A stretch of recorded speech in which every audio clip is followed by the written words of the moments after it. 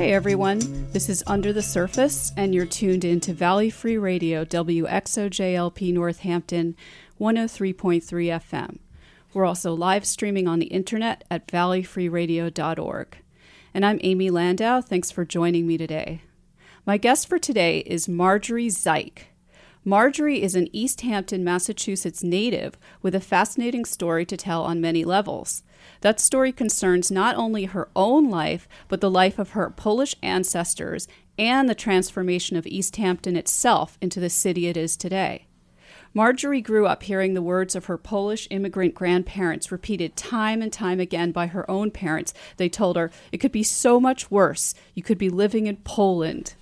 Be glad you live here." They were speaking of East Hampton, of course, Marjorie's hometown, and the place that Marjorie's grandparents had fled to for refuge around the time of World War I. As young adults, they escaped Poland for the U.S. and settled in East Hampton, never to see their families again. At that time, East Hampton was a step up from where they'd come from with its low-paying mill factory jobs, particularly at the West Boylston Mills on Ferry Street. Marjorie's paternal grandfather, at the urging of Marjorie's grandmother, started a business delivering milk, which was an improvement over being a mill worker. As Marjorie wrote in one of her pieces for the New City Radio Project in East Hampton, the Zikes were among the first families on Federal Street in New City to have a phone, a radio, and a truck. And for those who don't know, New City is actually, from what I understand, an old name for a specific neighborhood in East Hampton that includes Parsons and Ferry Street, where the ruins of one of the old mill factories, the West Boylston Mill, still stands. Despite the gratitude Marjorie's parents were expected to feel for their lot in East Hampton, they were never particularly enchanted by it. Marjorie's father's three sisters were forced to leave school after 8th grade to work in the mills, and this, as you can imagine, was a hard life and a dreaded one for a young person. Marjorie's own father managed to escape his fate. Although he started out working for his father's milk delivery business in his hometown, he found a way out through a civil service job in Boston and then was drafted into the Army, where he spent many years in relative safety abroad. But when he returned from the service, his need for a livelihood brought him back to East Hampton to work in his father's milk delivery business once again. And eventually his daughter Marjorie came along, who's my guest today. As a teenager in East Hampton High School, she grew up wanting more than what surrounded her. Factory jobs were disappearing then, and she, like many of her peers, were desperate to escape their hometown. So, like her father, she left East Hampton, first for Smith College in Northampton, and then eventually for New York City, where she spent more than 3 decades, from 1981 to 2013. In New York City, she worked in the support staff management of a law firm, and then as a high school teacher for the New York City Department of Education. But in 2013, she returned to East Hampton to care for her late father, who was then 92. But when she returned here, she made the startling discovery that East Hampton had transformed itself into a wonderful place to live, filled with new creative energy that it never had before. She started her own business here, running an arts and crafts thrift store in the Eastworks building called NAC, the Art of Clever Reuse, which if you've been in the area for a while, you may remember. Today she works for Eastworks itself, the 500,000 square foot repurposed mill building on Pleasant Street that houses artists, event spaces, restaurants, residents, and a variety of creative businesses. She's an assistant to the owner, which means she does all the marketing and social media for the Eastworks building. Given her history, the one I just described, can you think of anything more appropriate for her? So, as a new East Hampton resident myself and a native New Yorker, I'm particularly fascinated by Marjorie's story and the way our stories intersect, and I'm eager to hear her firsthand knowledge of the streets I see every day in my current neighborhood. So, Marjorie, welcome to the show. It's great to have you here. Hi, Amy. Thanks so much for having me. Now, from what I understand, both sets of your grandparents on both your maternal and paternal side came from Poland, but the story I just described is about your paternal grandparents. What about your maternal grandparents? Did they also settle in East Hampton? They settled in Northampton, actually in Florence to start. Okay. And they both were from Poland, and I believe they did not know each other until they came here and met each other. Uh-huh. Likely both working in factories.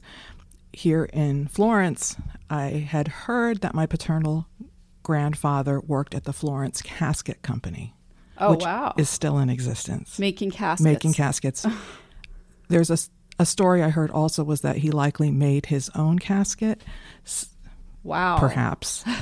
That's pretty unfortunately, he passed away quite young. And my mother grew up in Florence and Northampton with her mother and her 2 sisters. Wow. That's fascinating. So you really have roots in this area. Yes. And I also have ancestors who left Poland for the U.S., but going back, further than yours, to my great-grandparents. And when I think about your family story, I'm struck by how shocking and difficult it must have been for people to leave everything they've ever known behind for a totally new country, to never see one's home country or family again. Never.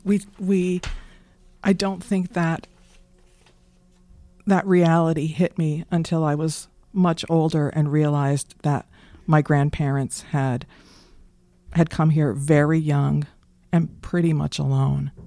And very few people do those kind of moves nowadays unless they are fleeing war and other very, very adverse circumstances. Well, that's what I was thinking. Like I was thinking, oh, this doesn't happen today. But I was wondering, I mean, in a way, your grandparents were also fleeing really bad circumstances. From what I understand, stories that I heard much later in life, there was around the time of World War I where they were living in Poland. They would have been the men would have been drafted into the Russian army, and that was not a desirable fate. And they left. So they were escaping being drafted because of having to go to war, basically. Having to go to war for a country occupying their right, an occupying country. There was never particularly a warm relationship, right? From what I understand, between Poland and Russia. And how old were they about? Do you think they were in their 20s when they came here? Yeah, late teens, early 20s is. And not even with siblings, just completely alone? To the best of my understanding, my paternal grandmother came with a sister of hers, but they were separated once they were here, from what I understand. I think her sister ended up in New Jersey or Pennsylvania. So, and I've seen census records. I've not done research to any extent. I'm not a genealogy buff, but I've seen records of my grandmother's name in the Worcester area before she came to this area. Unfortunately, everyone who might know know the answers to some of my questions has passed on. Right. So how do you think your grandparents cope with that change? I guess, it's just so hard to imagine. But then, like I said, there are immigrants who are coming here and leaving everything behind, leaving their families and that kind of thing. I think the social safety net then was not as strong as it is now. From what I know, people had to have a contact in the United States. But after that contact, I think the factories themselves served as recruiters and mentors for the incoming immigrants. The New City neighborhood in East Hampton was comprised of factory housing. And I believe people rented at first and eventually purchased their homes from the factories. So, but perhaps like immigrants today, people stayed with relatives. People moved on when they heard of opportunities. It seems like it was a very difficult life back then. And do you have sort of a picture in your mind of maybe what you've learned about what your grandparents' lives were like in their native Poland and then what it was like in East Hampton? I don't know a lot about their lives in Poland. Yeah, it'd be hard to know. It's hard to know, and like many people who immigrated, or there wasn't a lot of talk. There wasn't a lot of talk. Maybe for reasons that it was painful to remember. Maybe it was the language barrier, right? Because we as children were not taught to speak Polish with our grandparents. So, which is a regret that I have. Wow. If you can't even talk about this and That must like change how you even process it, to go through a huge life shift like that. Yeah. People certainly learned English, but my grandmothers in particular, I don't remember them speaking very much English at all. Mm-hmm. So we communicated in a rudimentary fashion. And my parents' generation all grew up speaking Polish. Mm-hmm. And the older children brought the English back into the house after they went to school. Mm-hmm. So the younger siblings might have known some English before they went to school. But it's very immigrant life today from non-English speaking countries is still very similar. Yeah. In that way. And what have you learned about what life was like in East Hampton at the time that your grandparents came? I mean, were the factories filled with other European immigrants as well? Yes. The factories, the English, from what I heard anecdotally from my father, the English-speaking immigrants and those who had been in the country longer to learn English tended to be the ones with the more skilled positions because they learned English, they learned how to work the more technically difficult machines. So when people came, say, from Poland or from French Canada, not speaking English, they often had the lowest skilled jobs in the mills. Mm-hmm. That's just the general hierarchy of things that I had heard. Mm-hmm. So things were, the less English you knew, the newer you were to the country. the more menial mm-hmm. your position was. And where were some of the immigrants from at that time? Do you know? Well, Poland and Canada. And Canada, okay. Poland and Canada. We had the New City section of East Hampton, which you spoke of, Parsons Street and mm-hmm. the neighboring streets. Right. Were heavily Polish mm-hmm. in my growing up years, and around Pleasant Street, where actually the West Boylston mills are, the mills all along Pleasant Street. A lot of the housing there seemed to be dedicated more, or became the housing of Canadians. So the French were on Pleasant Street, and the Polish. The mills along Pleasant Street became the housing of the... No, not the mills themselves. Those were the West Boylston mill. You mentioned West Boylston right. mills on Ferry Street. Mm-hmm. Pleasant Street is the extension of the majority of the mills are on Pleasant Street, right. And across the street are a lot of row houses similar to those on Parsons Street in the New City neighborhood, uh-huh. and that's where the French Canadians lived. I see. Or many. I shouldn't characterize it as only. Uh-huh. But that's how I understood it as a kid. And we also there had been earlier waves of immigrants, or possibly some simultaneous, but from Germany. Mm-hmm. There were Germans and there were Irish. And I don't know. Right. A lot of the history, but right. But those two distinctions were very clear. We also had a French church, mm-hmm. a Polish church, and an Irish church, uh-huh. Roman Catholic. Do you know how well these different groups got along with each other? I don't know that they didn't get along. Yeah. I do know that when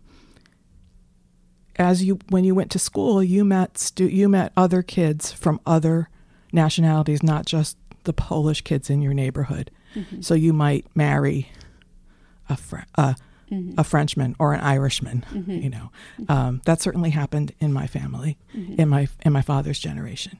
So I think they got along. Right. Did you say that your grandparents did not learn English, or they learned some? They learned some English. My grandfather, as you mentioned from the anecdote that you read of mine, my grandfather had a business after a while, so he did know mm-hmm. he did know some English. Although he died when I was 7, and I remember speaking English to him vaguely. Uh-huh. But you were very young. Yeah, I was very young, mm-hmm. and on my mother's side, my grandmother did not speak a lot of English, mm-hmm. and I never knew my paternal grandmother very well. Mm-hmm. So I don't know what her English was. So, but it would often be the case that if you left the home, just like it is today, if you leave the home to work, you learn English faster. Mm-hmm. And since many women stayed in the home. Oh, that makes sense. Their English might not have been as strong. Right. Do you know what the work conditions were like in the factories? I don't I'm know. Sure, they were bad. I don't know from firsthand information. No, I know from historical right, of from course, stories historical. That's what I that there was there was a riot of women in the West Boylston Mills. Oh, really? That's interesting. Yeah, and maybe I don't want to say the year in that period, maybe around 1920. What did they make at the West Boylston Mills? They were textile mills. Oh, right. They were spinning cotton, I believe, and right. or maybe some other fibers to make fabric. Yeah. And elastic. Right. And then non-wovens like felt. Yeah, I read that suspenders were made and buttons, like cloth-covered buttons, which sounds so dated now. There was an old name for East Hampton called Webb Town because of the elastic that was made. Oh. There was a whole factory called United Elastic.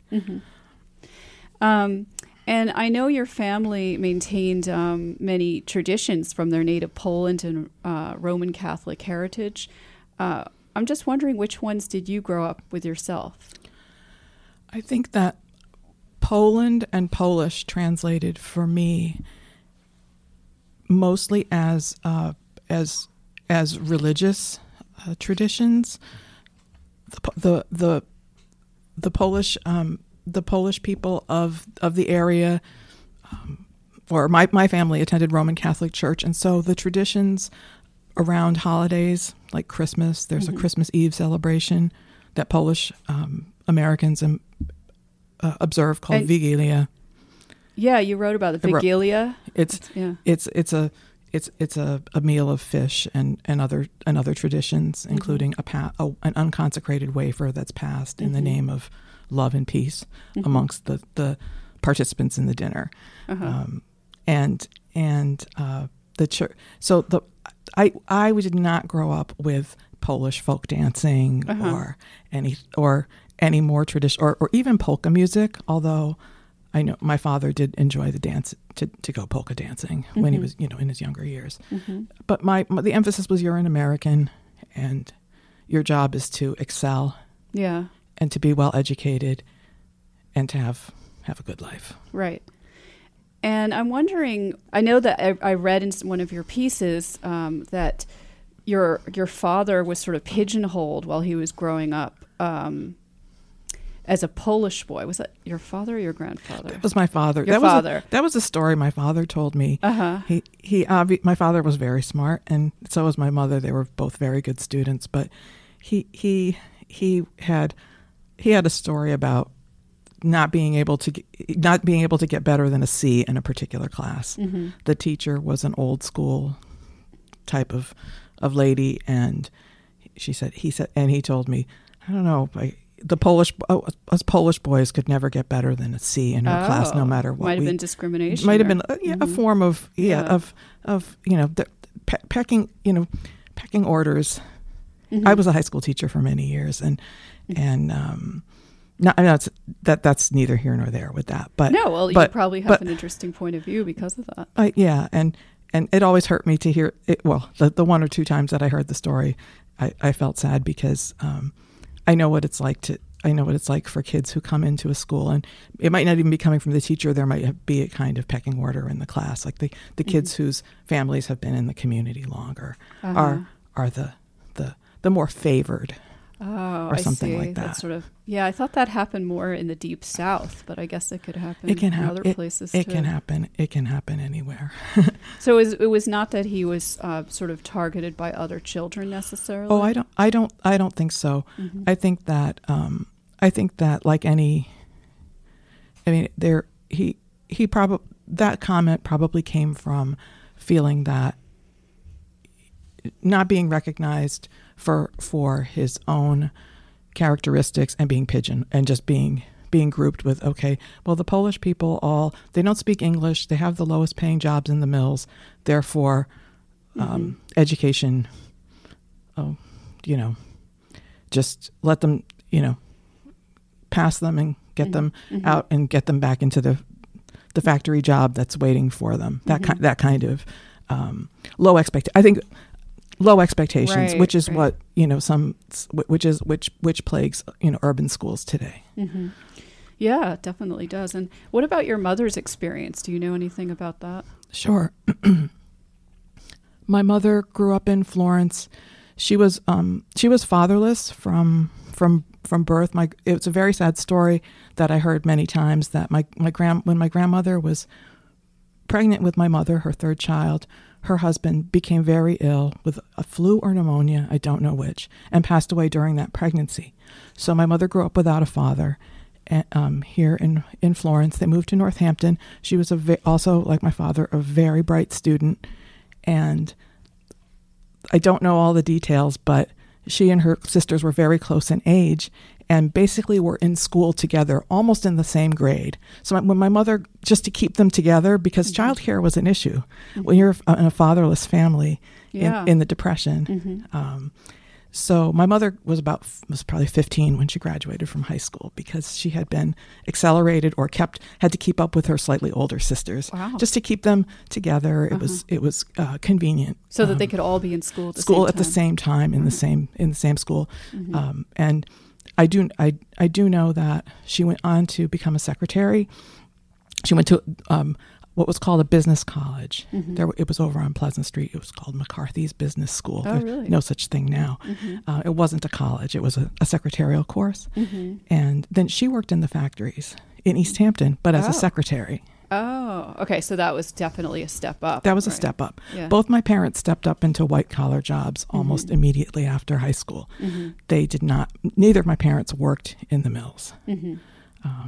Right. They had that sort of distaste for the whole thing, right? or just the feeling that, okay, I'm gonna have something better than this. Yeah. They saw their older siblings or other older children, the other children of the neighborhood doing that, and I imagine that was going through their heads, and being talented at academics and wanting more. And your father had started out. Did he ever work at the?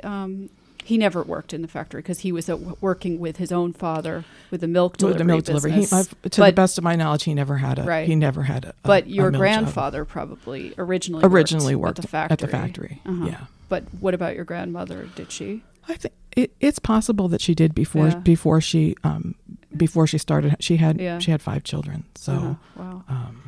So how did you feel about East Hampton while growing up? I mean, was there a certain point where you really realized you were dissatisfied with it? Can you describe that angst? If you need to get a drink of water. Yeah. Oh, thank you. Yeah. Thank you. I started off in Catholic school. We used to have 3 Catholic schools in East Hampton, each attached to one of the parishes, because we had 3 Catholic parishes. In town, there's 1 now.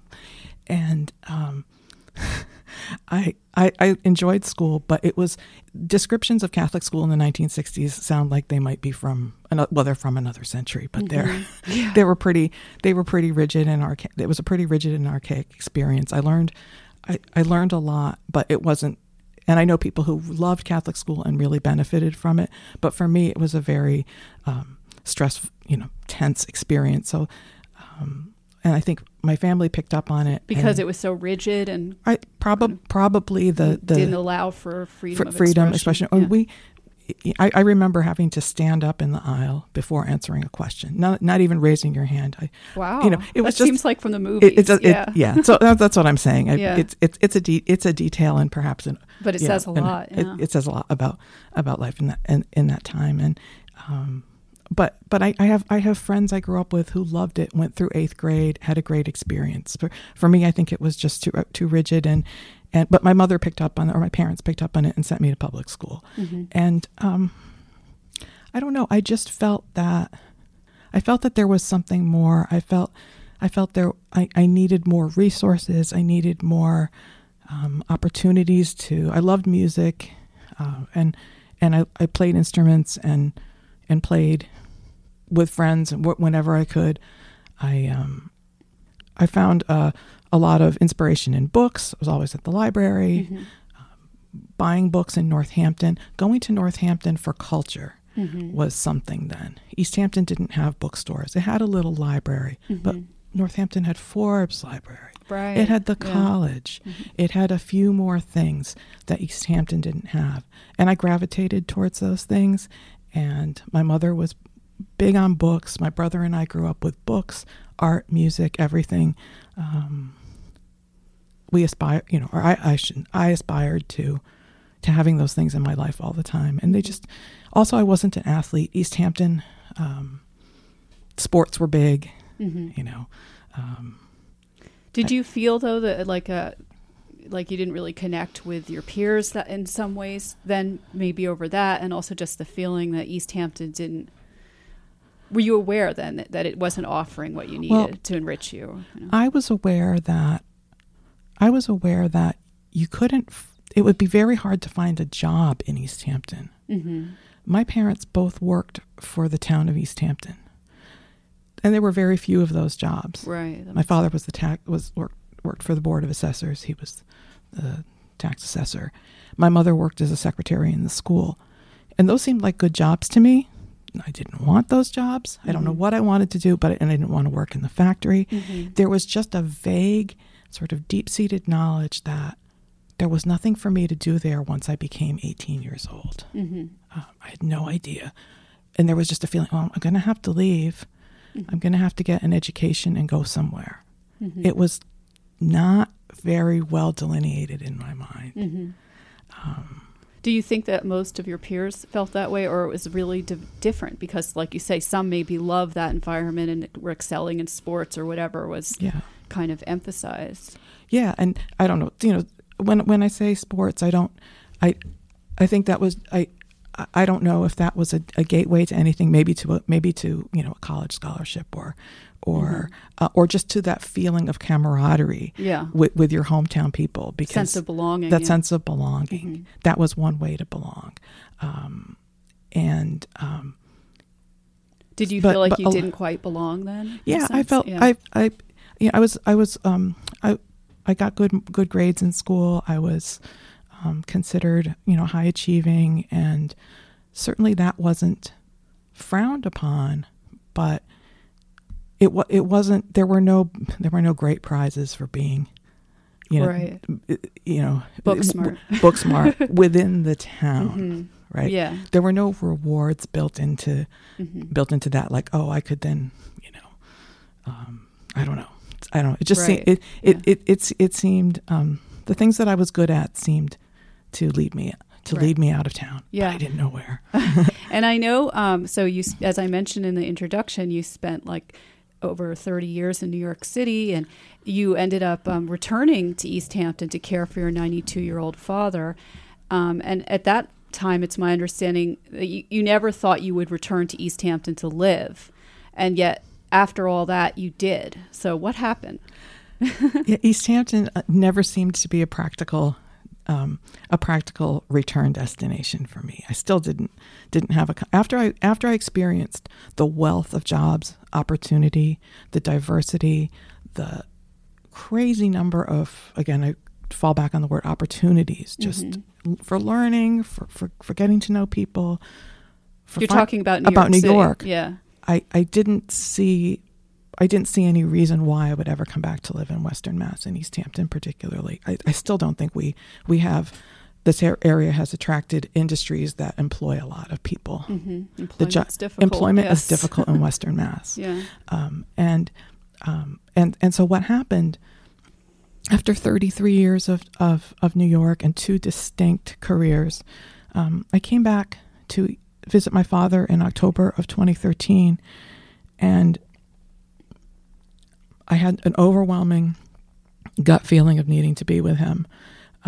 He was 92, and for many people, 92 is not given. It's not a given. Mm-hmm. He had been doing really, really well, but he'd been alone for about 15 years. My mother had passed away in 1999, and all the time I'd lived in New York, I visited several times a year, as often as I could. I started visiting more after my mother died because my father was alone. Yeah. And I really enjoyed his company too. Mm-hmm. It wasn't just to keep it wasn't just out of obligation. Right. I really enjoyed his company. Mm-hmm. So I noticed I just noticed a few things around the house that tugged at me. Like maybe there was a burned saucepan. Mm-hmm. And I thought about how frustrating that must have been for him to forget about that saucepan. Yeah. You know, and just it wasn't my sole reason for coming, but it was almost like a calling. Just that you need to be here. It's time to leave New York. Mm-hmm. I had a great job in New York at the time too. Mm-hmm. But a relationship had just ended about 6 months before. I was really alone, and I wasn't going to be alone here. I was going to be doing something really meaningful. And so many people were moving to East Hampton, and there were so many from things New York? Not from, I didn't know anyone, but I noticed when I came here, I noticed articles in the Gazette about different people. I noticed this, I noticed that. East Hampton, mm-hmm. people are attracted to this area now. Mm-hmm. Interesting. Mm-hmm. And I'd been aware of the changes that had happened since 1996 when the town became a city and mm-hmm. and we had a mayor, and the economic development, the revitalization of the mills, mm-hmm. all that. I mean, I'd known stuff was happening. Yeah. It still wasn't that attractive to me. Uh-huh. But the combination of the level of livability and community that East Hampton had offered by 2013, as well as my desire to spend time with my father, be with him, and my readiness to leave behind the achievements that I'd made, mm-hmm. Created in New York, and then, okay, those are done. Mm-hmm. It all just kind of fell into place. Mm-hmm. So you were seeing a lot of these changes in East Hampton, and it was becoming more attractive to you. Yes, at that time. I'd said, oh, I want to be with Dad. Mm-hmm. New York, I've kind of hit a dead end, although I have a great job. Emotionally, I felt that something was done in New York. Yeah. It all just kind of, and East Hampton, like, I can't believe it. Like, I actually would like to live there. Mm-hmm. Just because it just felt, I don't know, the sense of community and mm-hmm. the sense of, I don't know. It was more of an intimation that I had because I still didn't know anyone here, mm-hmm. except for my dad. Yeah. Well, I think we're going to take a brief break right now to hear a song and some messages. But stay with us. We'll be back soon with Marjorie Zike on Under the Surface.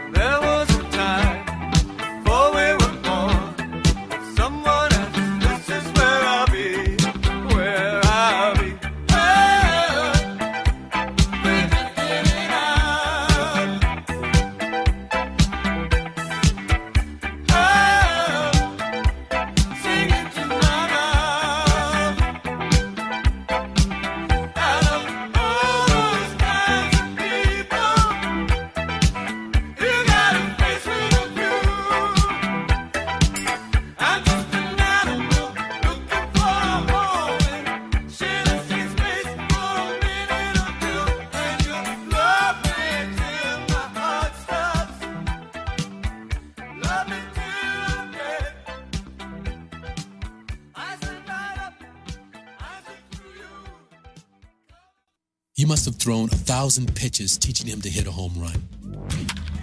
Spent countless Saturdays running routes so he could learn to hit an open receiver. Endless afternoons teaching him how to hit the three-pointer. But how much time have you spent teaching him what not to hit? Teaching boys that all violence against women is wrong is one of the most important things a man can do. Learn how to start the conversation at teachearly.org. Brought to you by Futures Without Violence and the Ad Council. Okay, we're back. Thanks for tuning in. We just heard the Talking Heads with This Must Be the Place, a song about home and very much related to this discussion. And if you're just joining us, welcome. This is Under the Surface on Valley Free Radio, WXOJ Northampton at 103.3 FM. I'm Amy Landau, and my guest today is East Hampton native Marjorie Zike, who once vowed never to return to her home. She felt like East Hampton was a dead-end town, just like that line from the Bruce Springsteen song, Thunder Road. What is Thunder Road. Do you know that line? Yes. It's a town full of losers, and I'm pulling out of here to win. I'm pulling out of here to win. That's a little extreme, harsh for me. I never felt that East Hampton was a town full of losers. I more felt like an oddball. Right. And I needed to find my tribe. And I wasn't going to find it in East Hampton, likely. Yeah, and yet after more than 3 decades of living in New York City, Marjorie did return to East Hampton, and she now loves it there. And this is what we're talking about right now. So, Marjorie, when you were back, when you made the decision to move back here, I imagine for a time you were living in your father's home. Yes, I moved back. I moved back shortly, very, very shortly after I made the decision, and kept my apartment in New York for only the few months it took to sell it. Mm-hmm. So yes, I lived in the home that my parents had built. Was that the home you grew up in? We grew up on a street in New City called Pepin Avenue. I've seen that street. Yes, yeah. And close to Parsons Street, but slightly more modern homes than the rest of New City. Uh-huh. And then in the early 70s, my parents purchased a building lot and built a house on Taft Avenue near the high school and the playing fields, and it felt like a big step up in terms of comforts and convenience. So when you were living with your father again, you weren't at the home that you grew up in? No, but it was the home that I'd lived in for a few years as a teenager before going to college and moving to New York. So how did that feel? And how did it feel being there again long term? Well, maybe there was a little bit of an Alice in Wonderland, like my experiences had accrued, and I was too big for the house in a way, that kind of Alice in Wonderland with her huge neck with huge long, But my father was really happy that I was coming to be with him, and so it's nice to make somebody happy. Mm-hmm. I hadn't made anybody happy in a long time. Oh yeah, So. In that sense. So it was great to make someone happy. The happiness, the feeling of making someone happy elevated me. And I started reconnecting with people that I knew who were living in the area as well. Because I knew I wasn't going back to New York, and I had to remake my life here. Mm-hmm. Yeah. And speaking of your father, I'm wondering, what was your father's view of East Hampton at the time you cared for him, in his 90s? Had his views changed about the place? He was very happy with the cultural, social, and economic development or growth of East Hampton. Mm-hmm. He always said that he welcomed newcomers, but he also said in the same breath that none of the positive changes would have happened without the encouragement and support of old-timers who were devoted to the place and wanting to see it thrive. I use the word old-timers, but let's say long-time residents who had an investment in the community. And that goes against a lot of people just very kind of loosely say, the development of East Hampton is all due to all these newcomers. And I really don't see it that way. And my father didn't see it that way either. The newcomers maybe brought in their ambitions, their entrepreneurial skills, and their cash or their ability to raise money, to start new businesses and all that. But there was a lot of support just in the people who didn't want to leave East Hampton, who wanted to be there, who were glad that businesses were revitalizing and all that. Mm-hmm. Yeah, and I'm wondering, you obviously take a lot of pleasure and interest in your family history in East Hampton, despite your past feelings about it from childhood, when you felt kind of held back there. Do you feel that the new vitality of East Hampton has kind of renewed or sparked your interest in this area? It has. It has. I was asked to participate in a local history project. Was that the New City Radio project? Right. Uh-huh. I keep hearing about that. We've done a few shows over the past year. They're not radio. They're live performances to simulate an old time radio program, and so the creator of that program, Henry Amistadi, who's a young photographer and multimedia artist, asked me to write about my experience. And so I said, okay, who cares, whatever, nobody cares, but I'll do it anyway. And then people found it interesting. Mm-hmm. So yeah. And so along those lines, what are some of the things you remember just briefly while you were growing up, and how is it different? I mean, you wrote about the New City area, Parsons Street, and the Parsons Street School, which I passed. Yes, you went to that school. I went to that. I walked to school. East Hampton had a pedestrian culture for children and for adults, but for children especially, I have to say it's a little dismaying. You never see kids out on the streets by themselves anymore. Yeah. And I was a very overprotected and sheltered child, but I was walked everywhere at 5, 6, 7, 8 years old, with friends, sometimes alone. It was a different era. That's one thing I'm curious about. Are there some good things about the past you miss, that you wish that were still there? Neighborhood, friends, connecting with you had friends who lived in your neighborhood.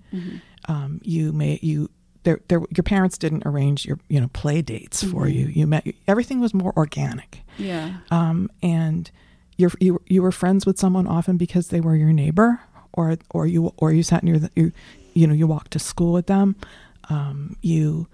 I wonder why that's changed. Do you think it's just because the influx of so many people and just people feeling like they have to protect their children? Well, probably.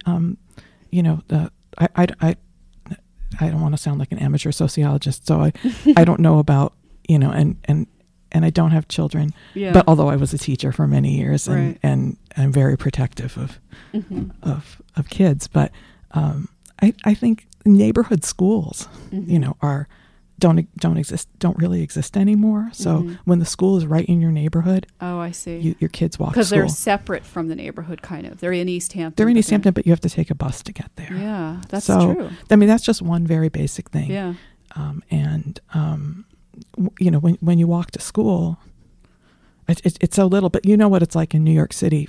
For high schools, there used to be zoned high schools, and you went to school in your neighborhood, and it's not the case anymore either. Yeah. So that's a good point. So decentralizing stuff, the digital world. Yeah, I was thinking that's a big one. It gives us so many advantages in terms of the information we have at our fingertips, but I truly believe it isolates us from each other. There's nothing beats face-to-face, one-to-one communication. Yeah, I totally agree. It was interesting for me to hear about what Parsons Street used to be like, that there was all the grocery store and a bar and all kinds of things right there, and now it's all just kind of residential. It's residential. Yeah. We had we walked to the soup, here's a couple dollars, go get a gallon of milk and a loaf of bread at one of the three there were 3 supermarkets, at least in my time, and bakeries, bars, a funeral parlor, drugstore, and there's a car repair. It's a car repair place now, but it was a gas station, and so it was a self-contained little neighborhood. Pleasant Street had the same, although I don't think Pleasant Street had a supermarket. If we didn't have CVS, maybe we could still have a drugstore. Right. And so is the house where your grandparents grew up still standing? Yes, it is. Where they lived? They lived on Federal Street in between off Parsons Street, and my family no longer owns it, but it's a nicely maintained 2-family home. Wow. Owned by someone else. Yeah. And so I'm curious, like, you have such an interesting vantage point as somebody who's native to East Hampton and left your town, your small town, and then came back. What is your take on gentrification?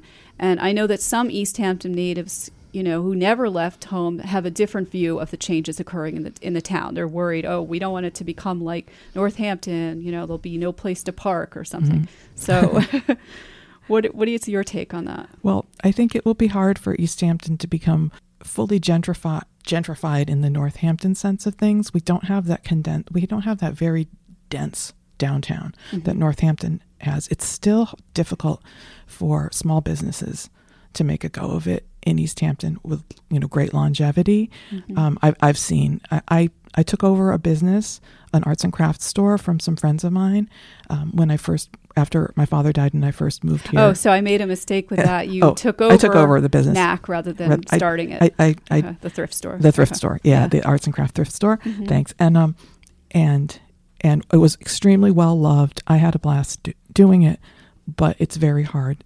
Bricks and mortar businesses are hard to maintain. So mm-hmm. I think East Hampton, I just don't feel like, I can't tell you exactly why, but I don't feel like it could ever become a Northampton. I still think there's enough economic diversity in people who live there.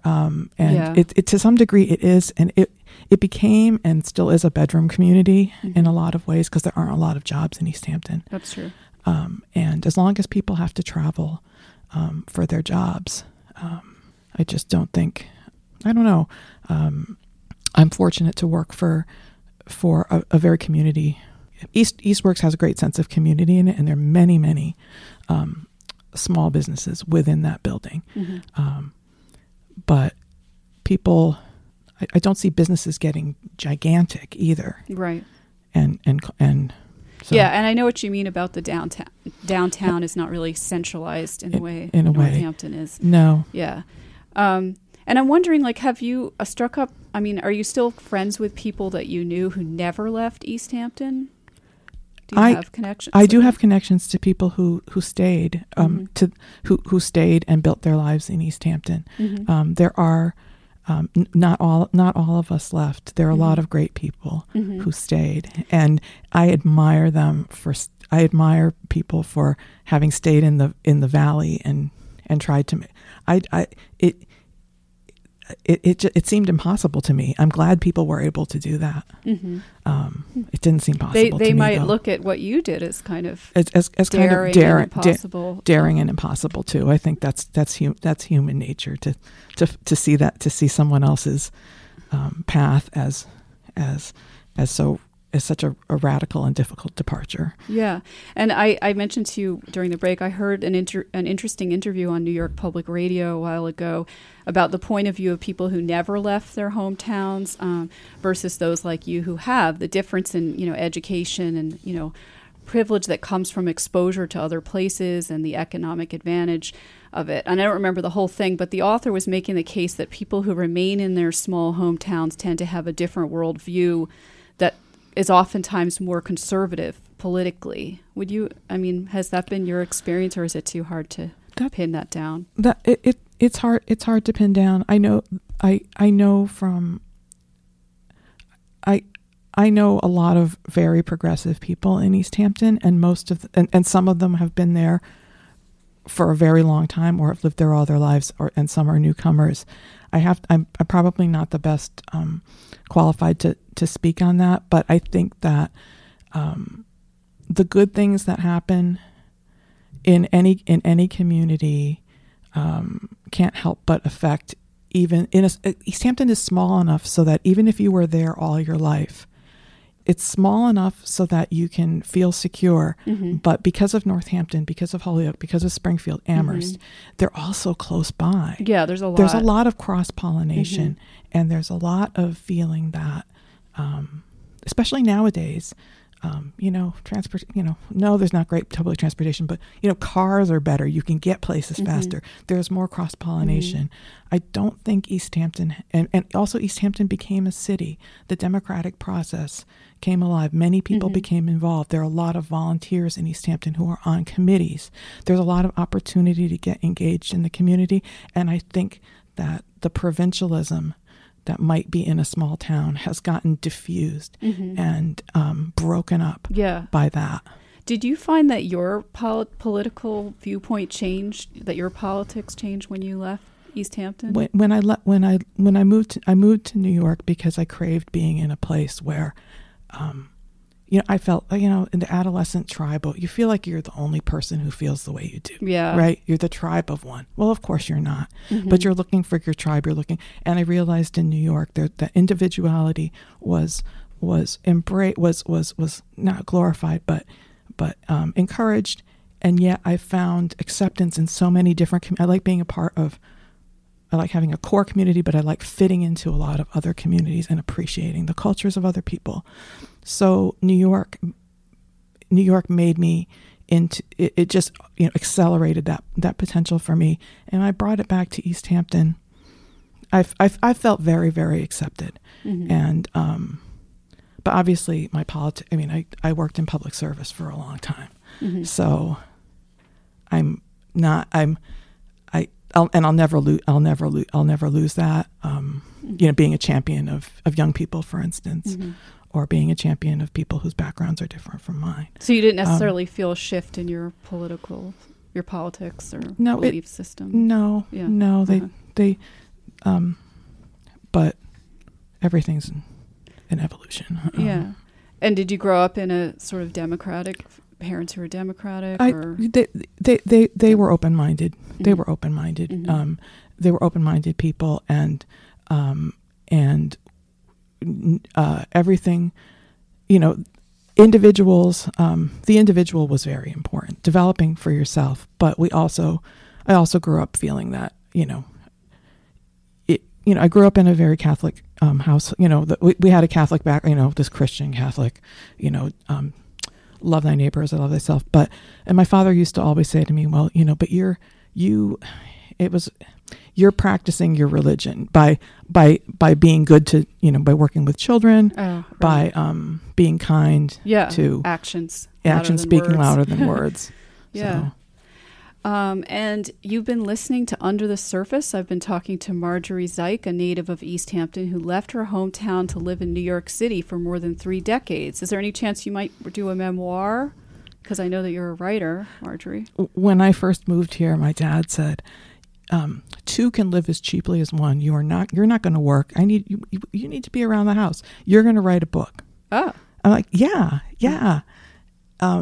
But his health was declining, and the house, everything needed my attention, and I never got around to it. He passed away in the summer of August in August 2014, and I had to go back to work, and I haven't. So, ideally, yes. You have a lot of material to work from, definitely. And so she vowed never to return, but despite all odds, she actually did return, and she lives in East Hampton now as a permanent resident, as far as we know, and is very glad she did. So thanks so much, Marjorie, for being a guest on today's show. It's been a pleasure having you here. You're very welcome, Amy. It's been a pleasure likewise. And thanks for listening, everybody. Please tune in again next Sunday at 12 noon to hear my interview with the artist and sculptor Kamel Peters. And I'm going to leave you with a song handpicked by Marjorie called Secret Gardens by Judy Collins and sung by Sean Colvin. Have a great week, everybody.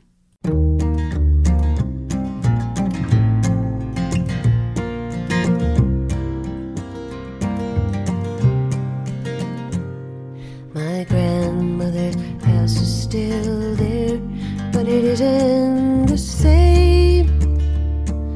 A plain wooden cottage, a patch of brown lawn, and a fence that hangs bending and sighing in the Seattle rain. I drive past the strangers and wish they could see what I see. A tangle of summer birds flying in sunlight, a forest of lilies, an orchard of apricot trees. Secret gardens of the heart, where the flowers bloom forever. I see you shining through the night in the ice ice and snow of winter.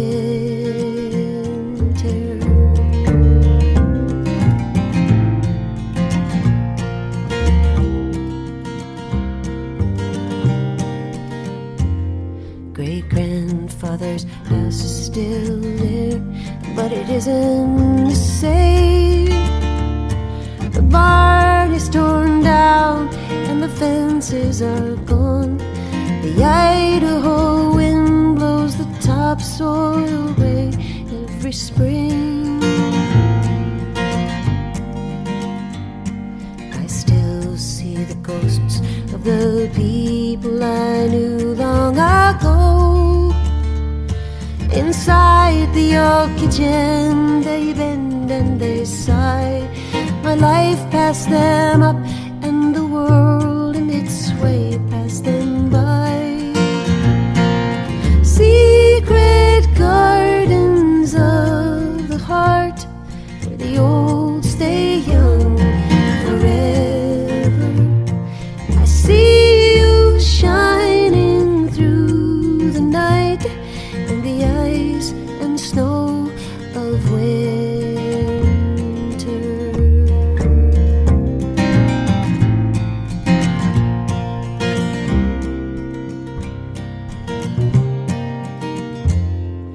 But most of all, it is me who has changed, but I'm still the same. That's me at the weddings, that's me at the graves, dressed like the people who once looked so grown up and brave. I look in the mirror through the eyes of the child that was me, and I see willows bending, the season is spring. The silver blue sailing birds fly with the sun on their wings. Secret gardens of the heart, where the dreams live on forever. I see you shining through the night in the ice and snow of winter. Secret gardens of the heart, where the flowers bloom forever.